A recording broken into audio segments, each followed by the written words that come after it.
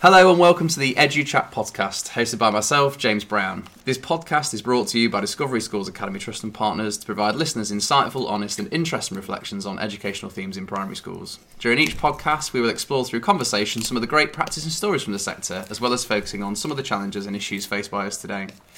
We hope you enjoy our podcast and welcome your reviews. We also encourage you to share the podcast with your friends and colleagues, and you can find us at Discovery Trust on Twitter. On today's podcast, we're going to be discussing the Apprenticeship Levy and myth-busting around some of the challenges and misconceptions of what that means for schools. And I'm delighted to welcome Charles Dall'Omo from Train Together. Hi, Charles. Hi, James. How are you doing? Very well, thank you. And thanks for joining us today. I really look forward to getting into this conversation. Brilliant.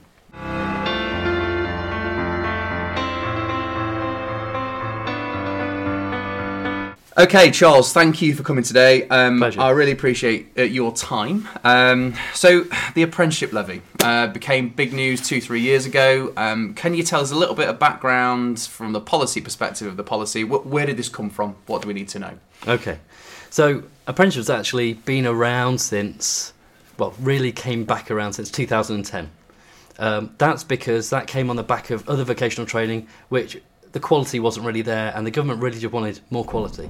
They wanted to say, if you're going to be going to learning, you want to get something out of it. You don't just want to get a qualification, you don't want to just tick the box. You want to see teaching and learning, you want to see somebody improve, go from A to B, go on a journey.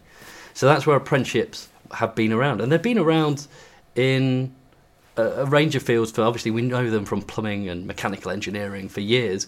But since 2010, 2011, they've been around in schools. Of course, they've been around in other types of businesses, and actually more recently with the newer Apprenticeship Levy and the Trailblazers, which some of these words people might have picked up on, there's actually now, I think, 400 brand new apprenticeships that have come onto the marketplace. I think the overall objective is for about 1,000 in total. Wow. So we're 40% of the way there at the moment. Sure. So tell us more about the levy. Sure. What's the levy? Who pays the levy? How do people access it? What does that mean for schools? Yeah, sure. So apprenticeships, about a year ago, a couple of years ago, actually became protected status, which means now apprenticeships you can't just say you're on an apprenticeship, it has to be a government-approved apprenticeship. Okay. So, as I was saying about 2010, 2011, they were called frameworks. I'm going into a bit of over detail here maybe, but... No, tell us, because these are words we'll probably read. Okay. So it's important that we know. So apprenticeship frameworks were main qualification, and it had another load of satellite qualifications, and together they formed a framework of qualifications. That's English, Maths, ICT qualifications, and maybe there were a couple of main qualifications, and that was a framework. And then we had this Trailblazer process, and that started off in 2016. And that's because the government felt that apprenticeships wanted to be even more rigorous. They wanted to have even more quality. So they went back to the employers, went back to the sectors and said, right, if you could have anything you wanted, get rid of the qualification, and you want somebody to go through a learning journey, and what do you want them to come out with? And so employers, schools, even in accounting, there's new apprenticeships all the way up to master's level. They went out to the sectors, awarding organisations, said, right, build it. And that process was called Trailblazer. Okay. At the same time, there was a kind of financial change, and that's called the levy. That's what we know as the levy. Okay. So apprenticeships are kind of, if you imagine, broken down into the training element and the financial element. Okay.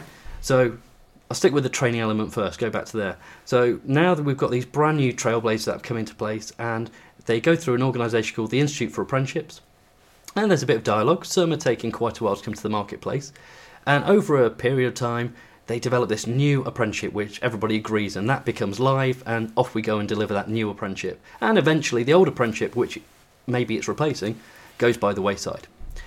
Then we've also got the training, the funding side.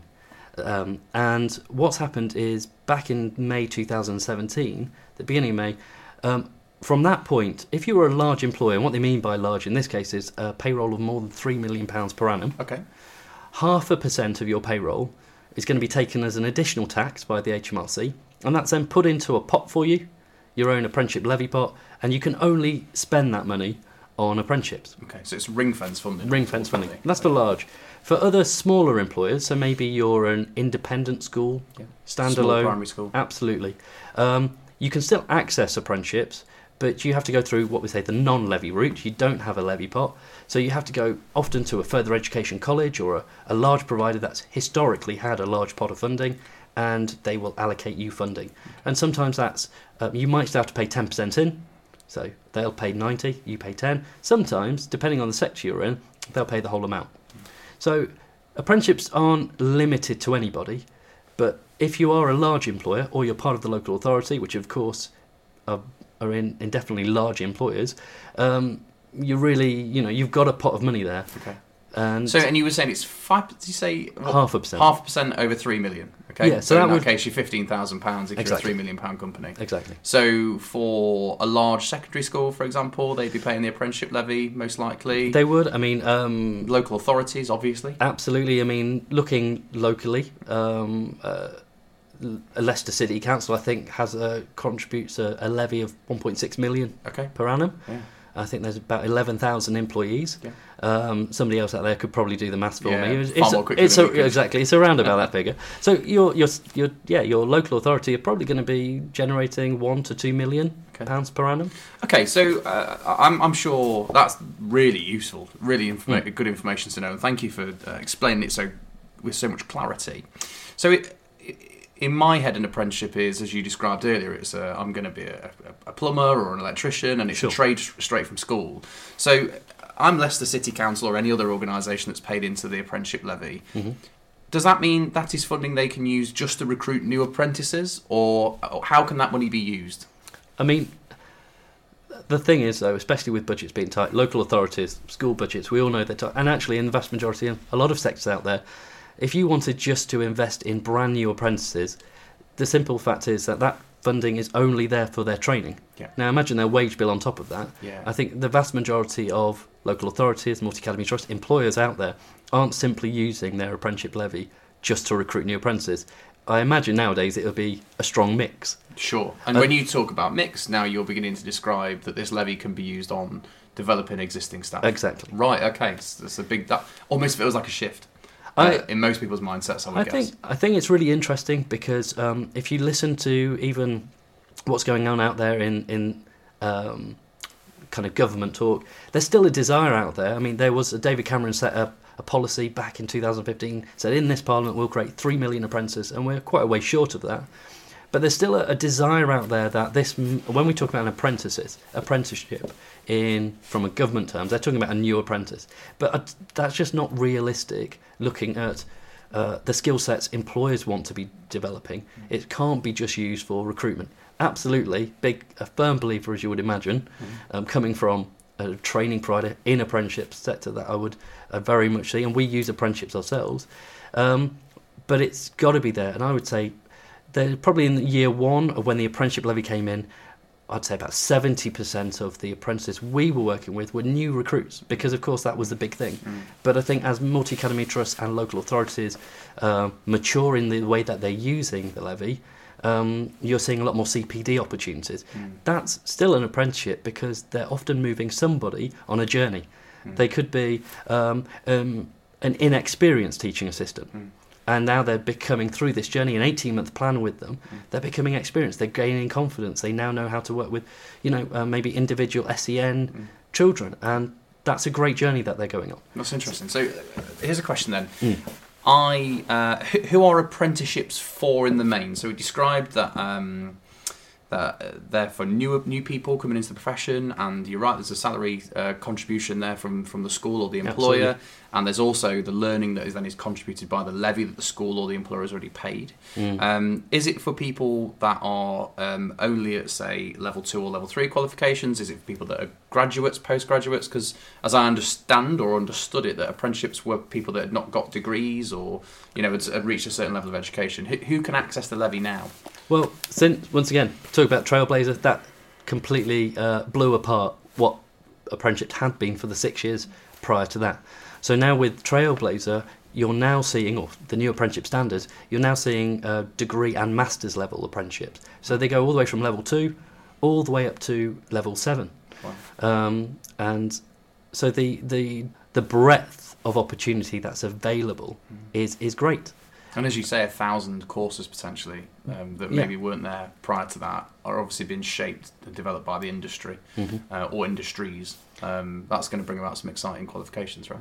I think before there were some quite generic apprenticeships which weren't really fit for purpose. You had to tweak them and pull them and do all sorts with them, but you're always limited because they always had a qualification at their core. Now that might have been okay for some people, but it might not fitted a number of people that are on that course. Now there's no qualification actually within that standard. You get to choose often.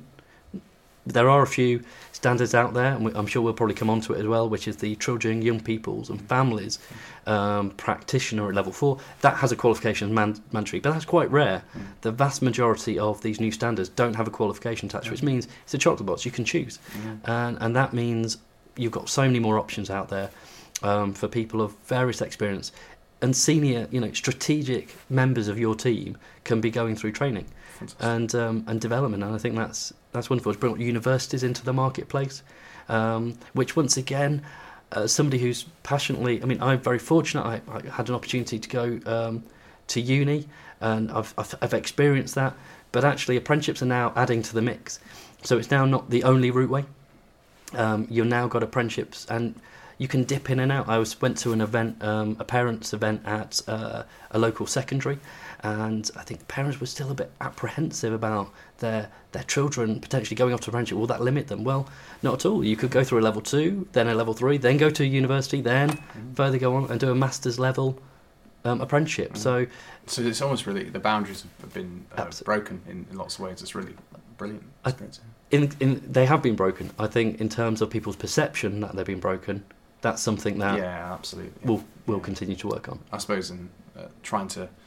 Well, this podcast might help bring us this to light, I guess. It's about people are recognising the change in what apprenticeship means from maybe the mindset of someone pre-2010 and to the mindset of someone now. And particularly, this is aimed at schools specifically, isn't it? So we now know that local authorities, multi-academy trusts you referenced, maybe some standalone academies, if they're a certain size with a certain payroll, are paying in to the apprenticeship levy. So from a school's perspective then, what are the examples of how this is being used by both standalone schools and academy trusts? How is this, and maintains schools of course, how are we seeing the levy being used effectively? Yeah, well, if you go onto the Institute for Apprenticeships and you click on the option to just look at education and childcare apprenticeships, you'll be given a limited option. You'll think, well, there's not really much out there for me.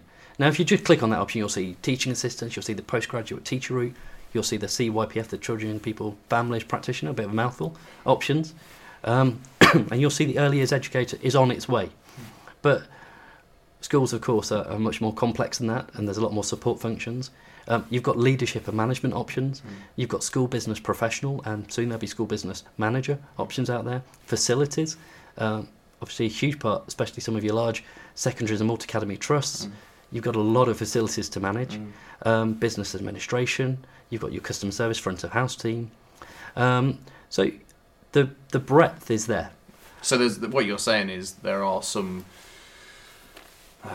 apprenticeships out there that actually would have been shaped to work for schools that actually are completely the core function of a school now when you talk about estates and business management and so on, because obviously all the non-teaching staff that really supports, and there are things out there for teaching assistants and learning support assistants that have been developed and more on the way. So it's an exciting space for education at the moment. It is. And I think the only way that if this is something that you're new to and you really want to go and explore that, that's where, having an opportunity to speak to other schools that are maybe already embarked on this, see what's already happening out there, have a look at local training providers to you, speak to your local authority who might already have provided this. I know we're going to come on to topics, sure. onto hot leads. Firstly, just tell us a little bit more about Train Together and tell us who you're working. Well, not you have to tell us who you're working with. Don't name people, but are you working with different groups and how are you working with us? Yeah, so of course we work with Discovery, which is wonderful, and we work with other multi-academy trusts that are purely secondary, some multi-academy trusts which are a mix of primary and secondary. We also work with local authorities and support those, and we do have a couple of single standalone academies, secondaries, so they actually generate their levy as well. But we also work slightly outside of education as well, but some kind of supporting function. We work with a facilities and property management company. Right. And some other kind of, if you will, sports organisations as well who kind of have a bit of an eye on education as well. Right. Okay. So that's our mix. But in the main, what we specialise in is education. Okay. And within that, then, tell us about some of the examples of what your school partners have been doing with their levy. Because to take, I guess, a reasonable sized multi-academy trust might have, say, I don't know, 4,000 or 5,000 pupils, and is likely to have an income of somewhere in the region of between 18 and 25 million, depending on location and pupil characteristics and so on. So I guess that generates somewhere in the region of about £100,000 of the levy. That's an awful lot of taxpayers' money and an awful lot of funding, which really needs to be well used. So how are multi-academy trusts and local authorities using this funding in a sort of strategic way? Yeah, well, before I can answer that one, I'll also say that as we're now approaching April 2019, that'd be 2 years it's been implemented. It doesn't seem like 2 minutes ago, for me, honest. That means that if you haven't already utilised the levy, that you're now at risk of the contribution that you're putting in on this basis not to grow your budget. So you're effectively losing, potentially, whatever you're putting in on a monthly basis. Wow. So now is the time to absolutely utilise it. So you're right. How do you get on top of that if you're not already there? But yeah, there's been some really great projects. It's okay to use Discovery. You're welcome to use Discovery. Yeah, I know there are good ones out there also, but by all means. Yeah, well, I think the way that Discovery have used it has been really innovative, because I think that you've used it in a range of different ways, and so I think for this podcast it gives a good examples. So on an annual basis, you identify recruitment needs, where you feel that a young apprentice, that you do have the mentoring capacity. You do feel there is a permanent opportunity at the end of it, depending on the apprentice doing well over the course as well. And so we've recruited a number of people from really a variety of functions, from sports coach through to teaching assistant, business administrators, but in your site staff, business administrators in your trust teams, people within your IT team. And those young people, actually, I think pretty much, I'd say about 80-90% of them, I don't have the figure in front of me at the moment, have succeeded and actually then stayed on within the schools, within the trust. And that's all part of a good, robust recruitment process between the employer, you as Discovery, and as a trained provider, really understanding your needs. So you've used it to recruit where it does offer good value. Absolutely, we can't escape that. But it has to be done with the absolute right intention. That there is a real opportunity for that apprentice to succeed and to gain a long term. We absolutely would say don't use the apprenticeship if your pure motivation is just the financial benefit of employing an apprentice because of the £3.70 per hour option. We do also recommend actually to schools, have a look at who else is advertising for apprentices out there. You want to find the best. It means that you might not just be looking at £3.70 per hour.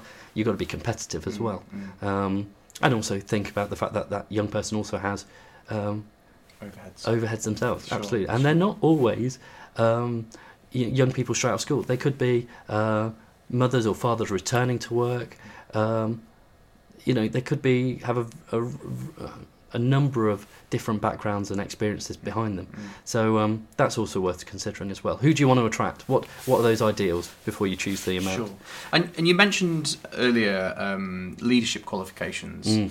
And I know from our experiences that we've got a number of people that are just starting really advanced leadership qualifications, such as MBA qualifications, which is fascinating. We've got people within our team that are involved in level 5 and 6 diplomas in leadership management, which I know have been really valuable processes. So again, how have you seen, to some extent, I guess, more academy trusts taking advantage of those types of qualifications, which maybe sit away from the normal leadership framework qualifications like MPQ, MLs, SLs and Hs?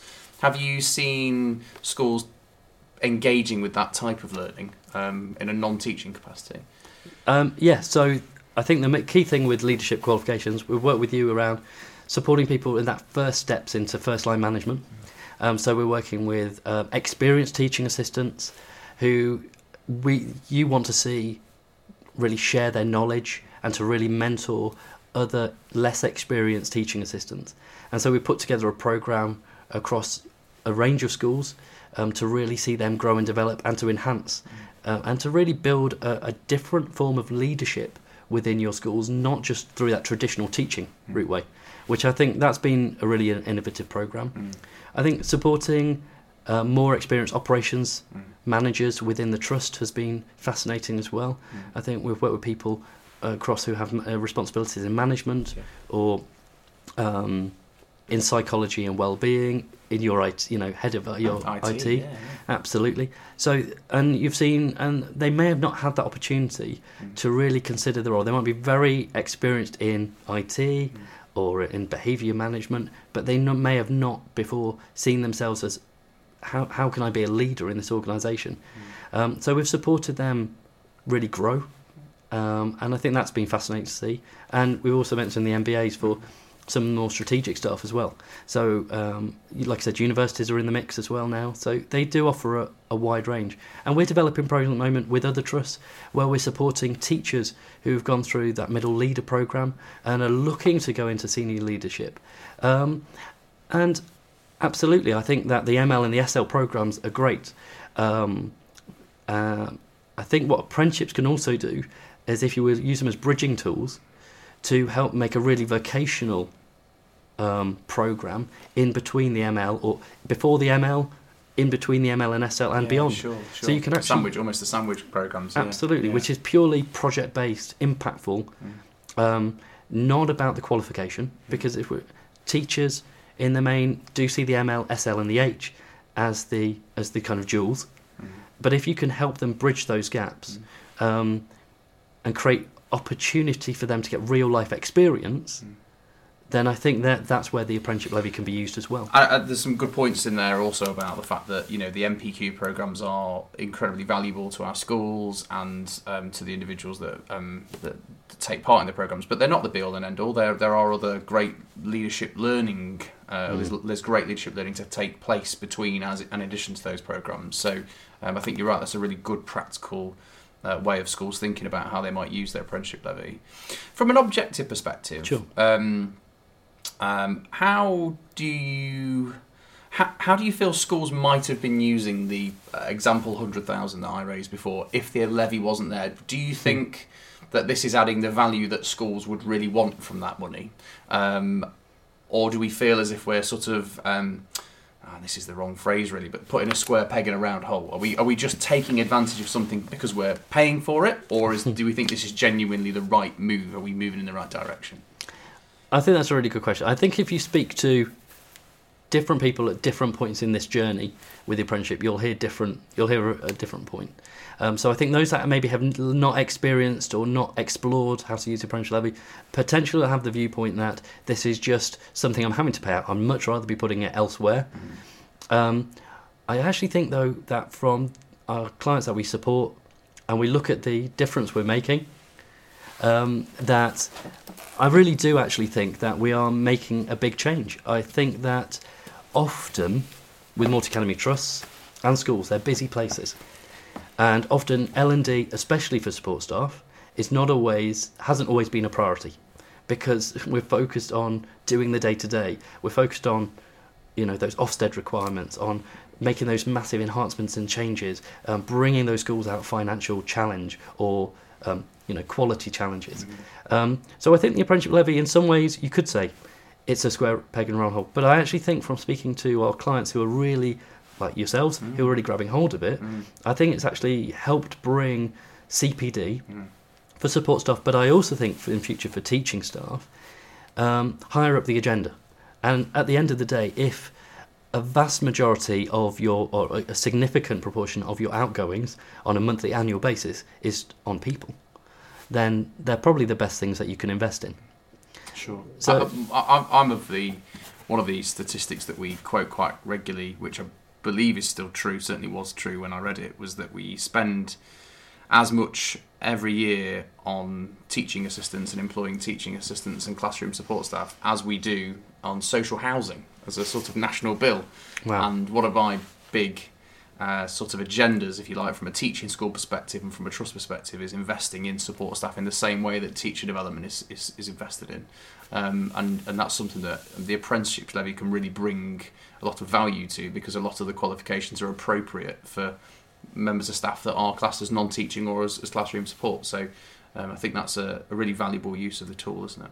It is. I think teaching assistants traditionally haven't had a huge amount of investment, but I think that we're much more aware of children and young people's needs, and we're becoming more increasingly aware, and they have a massive role to play.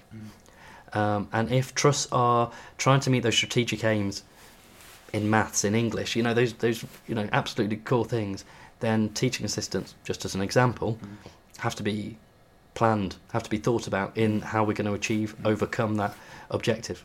Absolutely. So I want to move on now to how we're seeing the sector be innovative.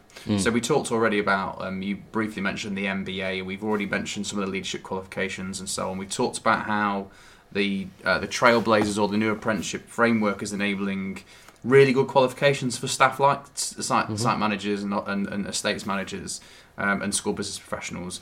What are you expecting to see next in terms of innovation and new creative ways of using funding? You mentioned earlier, you think 40% of the way through when it comes to course creation. What do you think might be coming? I think there's a wide range of things coming to the marketplace. I can probably talk about innovation in two ways. First of all, you've got new apprenticeships, but you've also got the current apprenticeships and how the new standards still, how they can be used for current staff. So I'll probably start there first of all. So we're working with a trust and some local authority schools to support school business managers develop accounting skills, which might seem, well, how does that really fit in with their job role? And certainly the local authority, when they had somebody coming forward for this programme, said, but they're not an accountant.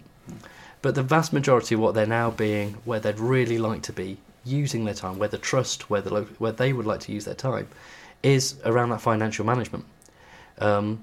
So though they are not assistant accountants, and that's what the apprenticeship is called, it's level 3 and assistant accountant, they're finding it really beneficial because they're learning a great deal. Often they were using a financial system, and apart from really just glossing over the actual basics, what was going on behind the scenes, so if there was an error. I think one of the things which jumped out at me from feedback, one of the school business managers from the Multi-Academy Trust had only, I think, attended one or two of the workshops. They were on the phone to the organisation who the software was through, and the person on the other end was saying, I think you should do this, this and this. And because they'd been on that training, they actually went, actually, no, I think you're wrong. It's this, this and this. And at that point, the person down the phone went, no, you're right. So I think just by making those small changes, it can make such a difference to Multi-Academy Trust's central teams are small. They don't have the money to effectively be having multiple people. They're often running many different functions, wearing more than one hat. So I think having the school business managers or the estate managers, whoever it may be, being able to take on more responsibility, whether it be financial, makes a big difference. So that's where I think, as an example of being innovative, don't just look at the person's role and think they have to do that. Sure. Look at what they need. Look at where they're going. In terms of new apprenticeships, we've spoken to SEN, Multi-Academy Trusts, and about their frustrations about that. They find it really challenging to bring on board teachers who have a real passion for SEN. There is, as we've spoken before about the postgraduate teacher apprenticeship, it really fits a very small proportion of individuals. Most teaching schools, it doesn't really fit with their model. So that is another route way. And also that traditional route way for bringing on teachers, they have to go through a mainstream school. So for SEN schools, they're really struggling. So I think there's opportunity in the future that if you have a great idea like this SEN Mat to really go and develop a new apprenticeship which will really fit your needs, there is that opportunity out there with Trailblazer. And maybe be something that the sector's never seen before, and absolutely what we need to be able to support staff in those schools and maybe attract new staff in the future. Absolutely. So the new Community Sports and Health Officer, I think offers, now that is approved, that's ready to go, especially around secondary school. I'm not saying it's not available to primaries, but there's a need for more pastoral care. You might have some really experienced teaching assistants or sports coaches who you're recognising, especially if you're a multi-academy trust, part of your kind of remit, if you will, is to engage with the community. Often most local authority primary schools do that, and secondaries do that excellently as well. And you might have some particular needs within your community, which you are probably crucial at meeting, bridging that gap. Well, if you could develop some people to actually hold qualifications in community support and health officer, or in children and young people's families practitioner, because that's level 4, and there's also a level 5 option out there, you could be really meeting some of the local need, and maybe supporting parents before those children have come into education. So I think there's options out there which could maybe support schools and trusts deal with issues before they come literally into your reception. And I think apprenticeships like that community supports and health officer, like the children, young people's families practitioner, can almost act as a way of facilitating families who maybe have their first children coming into school. Maybe you're in an area of high need, high challenge.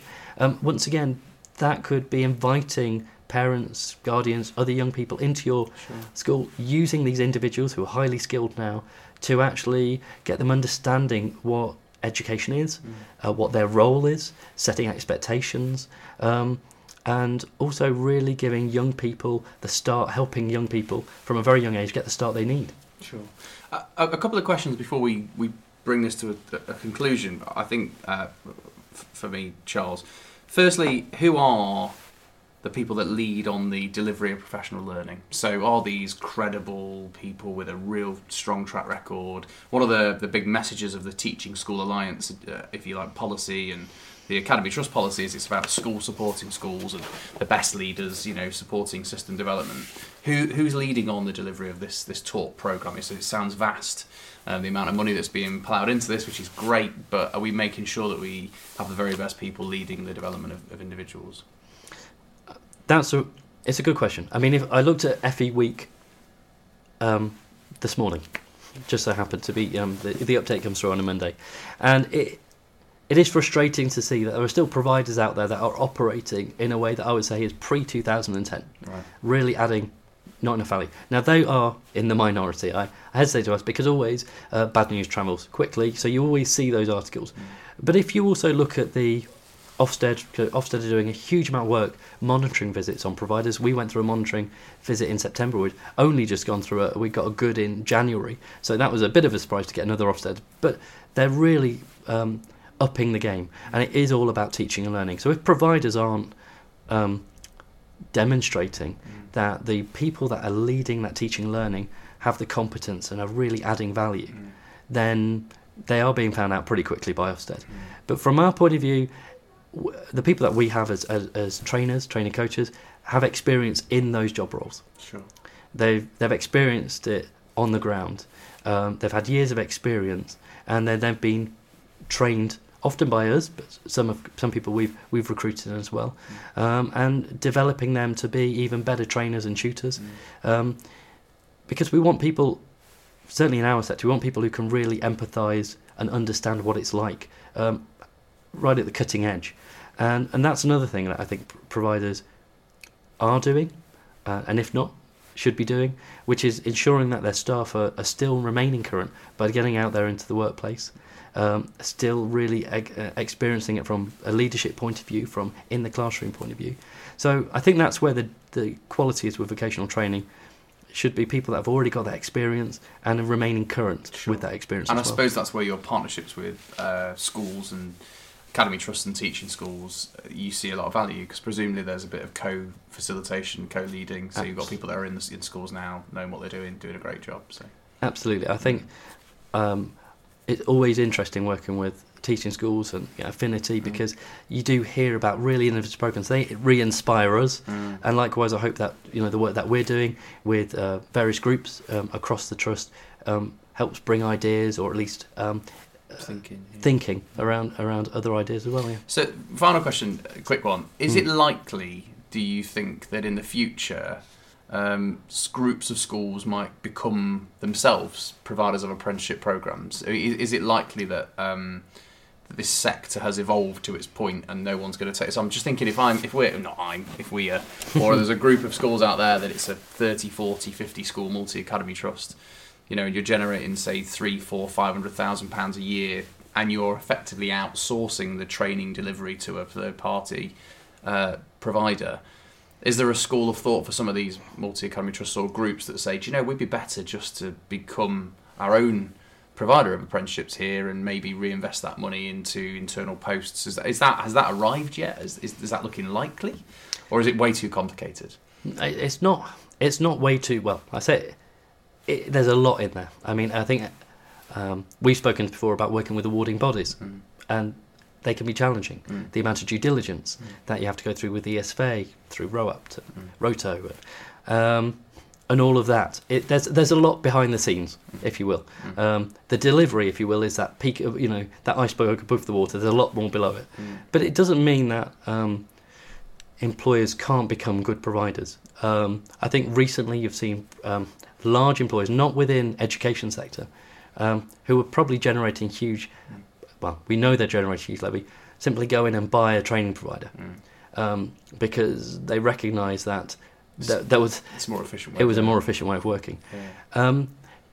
But I think there's the challenge probably for multi-academy trusts will be that, of course, this is also in the sphere of Ofsted. So I think they will only want to go down that pathway if they can be certain that the quality is absolutely there. Yeah. And I think that risk, or that perception of risk, potentially would put a number of very, very large multi-academy trusts off. I'm not saying it would completely, but it's something certainly to bear in mind. Yeah. Because it is an area of education, whether it be further, whether it be primary, secondary, it's under high scrutiny at all points. And it's all about progress, it's all about development and further education. The sector of apprenticeships is absolutely no different. So I think there is opportunity.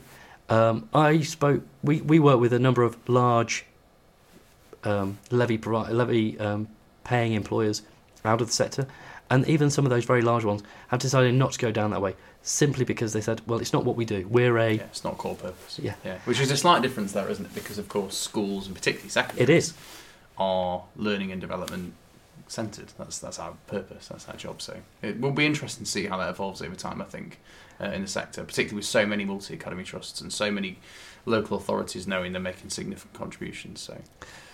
I think it would. I think I could see it happening. I think it's just a big, brave decision by that multi-academy trust, by that local authority to go in with it. I could see it working, and I really do see that we're a better training provider because we work within the sphere of education, because our employers really know their stuff.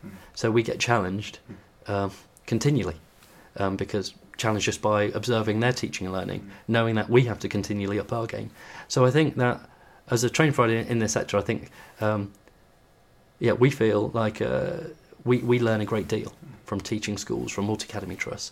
But I do think, though, that it would be challenging for a multi-academy to start from scratch. Approach with caution. Approach with caution. But absolutely, whatever you're doing at the moment, still utilise your levy. Yeah, of course. So let's get on to that. So if the audience for this podcast is, well, anyone that hasn't got a clue or was anything like we were maybe a couple of years ago, what on earth is this apprenticeship levy? Why am I paying this 0.5%, etc.? And it was about, removing some of the myths and correcting some of the myths that exist out there about what the levy was about and how to spend it. And one of the things we always ask our guests to do is think about some of the sort of top tips for listeners around, okay, how do we make the apprenticeship levy work? What are your top tips about making it work within my school, within my institution, within my academy trust? What does that look like? So what are your top tips for listeners, Charles? I think the first top tip is about, you've already got probably a learning and development strategy in place, and aligning it to what's out there in apprenticeship land, really seeing whether you can be using your levy budget and effectively paying, L&D that you really desire. See if you can build it in to an apprenticeship programme, because ultimately apprenticeship programmes don't have, a lot of them, the new teaching system one doesn't have a mandatory qualification. It has suggested ones, but it doesn't have mandatory, which means you can put CPD in there of your choice. And we're doing some really innovative stuff with trusts around forest schools, around SEN, around core skills, CPD, that make apprenticeships really appealing to each school, to the trust. Okay. So fit it alongside your L&D to your apprenticeships is number one. So Charles, what would you use second tip be? I'd definitely speak to a range of providers. I think the main reason for this is that you might have been recommended a provider, and they might really get that multi-academy trust or that local authority, but you want to make sure that they really understand you as well. Like any service provider, the best relationships are those where you're working in collaboration. So speak to a number, really find out what makes them tick. That would be my second. Okay. Third tip, can I have this specifically earmark this tip for a maintained school? So maybe a maintained primary who, as part of a local authority, is paying into the apprenticeship levy. How do I go about accessing? What would be your tip to them? Got to go and speak to the local authority. You will have already, I imagine, have an email or somewhere in there or in one of your meetings, somebody who you can be point of contact for. Go and have a chat with them, understand the process. They'll probably have a list of preferred providers. Go out and speak to them. They might even be able to put a couple in front of you, so they could do a lot of the legwork for you. And once again, it's that thing, go and speak to a range of providers that they've already allocated as quality providers. Okay, great. And your fourth tip, which I believe is the most obvious tip here, is... Well, the obvious is don't waste that money. Obviously, especially within education, money is very tight. And if you're generating 100, 200, a small primary, you might be generating £6,000 a year through the local authority. But nobody would ever turn that down, especially from when it comes to training and development. So yeah, just don't waste that money. Absolutely. I would echo that as a message. I think this is a lot of money that is taxpayers' money, is public money, is intended for primarily at children. It's a non-negotiable, it needs to be paid, and making the best use of that and just not wasting it is the key, isn't it? Absolutely. Just a quick one, because I think this might be worth noting for those who are thinking, right, well, okay, we've got £30,000 and we've looked at 3 qualifications and that's going to cost more than the £30,000 in our levy. Yeah. What happens if I've got 10 staff who want something and my levy's going to run out after 4 staff? Can my 6 other staff still access a programme, and what happens there? So, with the ESFA, this is a really good point there, James, because if you're going to go overshoot, you can already see you're going to overshoot your levy. The ESFA will co-invest. They call it co-investment. It means that they're going to invest 90% of that overshoot, where we're leaving you with 10%. So if you're going to go over by £5,000, you're going to be contributing £500. But that might not necessarily be up front. You can negotiate with your training provider and pay that gradually over the length of the apprenticeship. So on a monthly basis, it really might not feel like anything at all. That is amazing, isn't it? Really. So even once you've spent your levy, course costs are at 10% of the original price of the qualification. At present, of course. What we're seeing at the moment as well is that the ESFA are kind of pulling on different levers. So if they want reduction in the number of apprenticeships on this particular area, they'll reduce the funding band, which is good for the employer, but also means that probably less training providers eager to deliver that one because their training costs are still the same. Yeah. What they could also do is change that co-investment. But at present, the apprenticeship levy offers the best training budget you could really look for. It's a fantastic resource, isn't it? Yeah. Absolutely fantastic. Okay, that's brilliant. Thank you so much. Now, Charles, if people want to get in touch and find out more, where can they go? So you can find us at www.traintogetherltd.co.uk. Just type in Train Together in Google, you can find us that way. Otherwise, you can drop me an email personally. It's charles@traintogetherltd.co.uk. And if you've got any questions, always happy to help. Thank you, Charles. It's been really great, and I really hope for listeners we've managed to answer some of those questions that probably you just want to have asked. And I'm sorry if I've not managed to ask the questions that you want, but again, you've got Charles's contact details there, so we can make sure you get in touch after. So Thank you so much for coming along today. No, thanks for inviting me. No, it's a pleasure. Our next podcast, interestingly enough, Charles will be coming back for. We're going to have a podcast with a colleague from Unison, and we're going to be talking about the importance of professional development for support staff, classroom support staff and support staff in schools. So look out for that one popping up in the near future. Don't forget you can help us improve our podcasts by emailing us at media@discoveryschoolstrust.org.uk, and you can leave reviews on our various podcast websites, which I know are many now. You follow us at Discovery Schools Trust on Twitter, And of course, you can visit our website, discoveryschoolstrust.org.uk. You've been listening to the EduChat podcast by Discovery Schools Academy Trust, and from me, James Brown, goodbye.